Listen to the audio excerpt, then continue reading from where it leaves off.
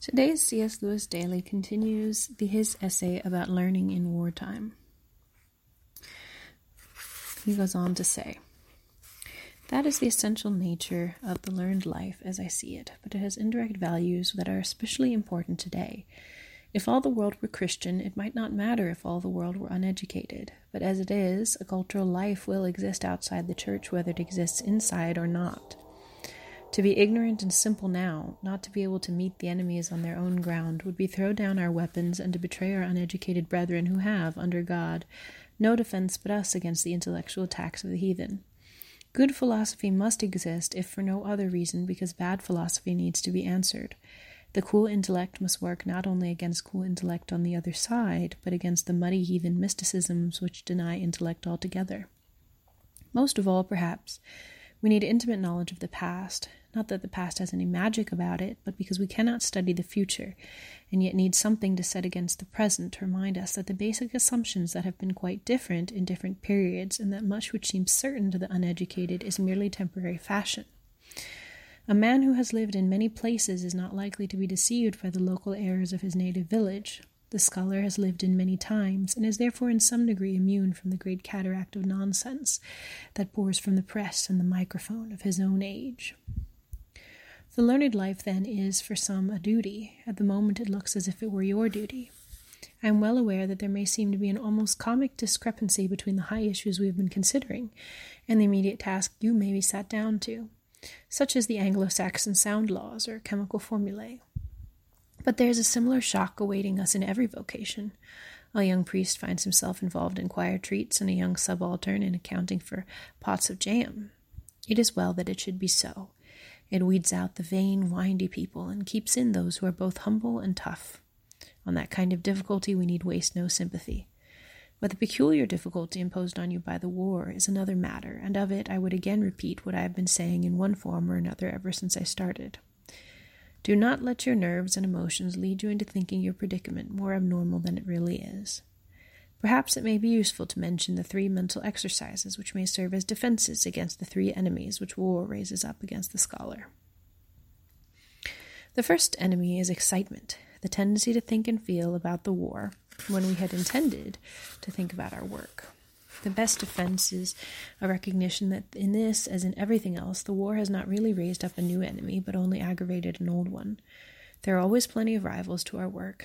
We are always falling in love or quarreling, looking for jobs or fearing to lose them, getting ill and recovering, following public affairs. If we let ourselves, we shall always be waiting for some distraction or other to end before we can really get down to our work. The only people who achieve much are those who want knowledge so badly that they seek it while the conditions are still unfavorable. Favorable conditions never come. There are, of course, moments when the pressure of the excitement is so great that only superhuman self-control could resist it. They come both in war and peace. We must do the best we can. The second enemy is frustration, the feeling that we shall not have time to finish. If I say to you that no one has time to finish, that the longest human life leaves a man in any branch of learning a beginner, I shall seem to you to be saying something quite academic and theoretical. You would be surprised if you knew how soon one begins to feel the shortness of the tether, how many things, even in middle life, we have to say, no time for that, too late now, and not for me. But nature herself forbids you to share that experience.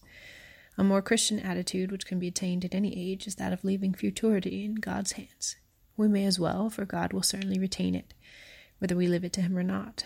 Never, in peace or war, commit your virtue or your happiness to the future.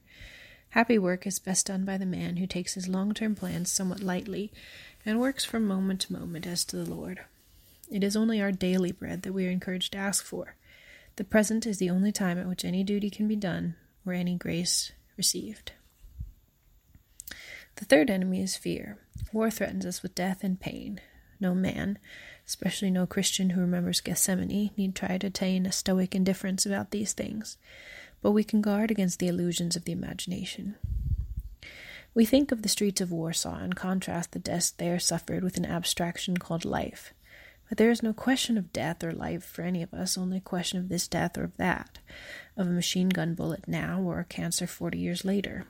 What does war do to death? It certainly does not make it more frequent. 100% of us die, and the percentage cannot be increased. It puts several deaths earlier, but I hardly suppose that is what we fear. Certainly when the moment comes, it will make little difference how many years we have behind us. Does it increase our chances of a painful death? I doubt it. As far as I can find out, what we call natural death is usually preceded by suffering, and a battlefield is one of the very few places where one has a reasonable prospect of dying with no pain at all. Does it decrease our chances of dying at peace with God? I cannot believe it. If active service does not persuade a man to prepare for death, what conceivable concatenation of circumstances would? Yet war does do something to death. It forces us to remember it. The only reason why the cancer at 60 or the paralysis at 75 do not bother us is that we forget them. War makes death real to us, and that would have been regarded as one of its blessings by most of the great Christians of the past. They thought it good for us to be always aware of our mortality. I am inclined to think they were right. All the animal life in us, all schemes of happiness that are centered in this world, were always doomed to a final frustration. In ordinary times, only a wise man can realize it. Now the stupidest of us knows. We see unmistakably the sort of universe in which we have all long been living, and must come to terms with it. If we had foolish, unchristian hopes about human culture, they are now shattered.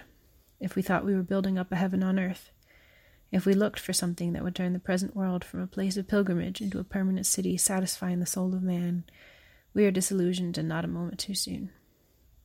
But if we thought that for some souls, and at some times the life of learning humbly offered to God was in its own small way one of the appointed approaches to the divine reality and the divine beauty which we hope to enjoy hereafter, well, that we can think so still. So in accordance with some of those meditations on kind of the reality of death and suffering, I would like to start reading with our C.S. Lewis daily little pieces from Kazuo Kitamori's book, which is The Theology of the Pain of God. And so I will start reading that with our C.S. Lewis daily every day, probably beginning tomorrow. For now, as always, this short episode of C.S. Lewis Daily has been sponsored by Prometheus Studies, a book of meditations by Jen Finelli, finding God in Parabolas, tarantulas, thermodynamics, and Mario. Available at Barnes & Noble and anywhere else that books are sold online. Have a lovely evening.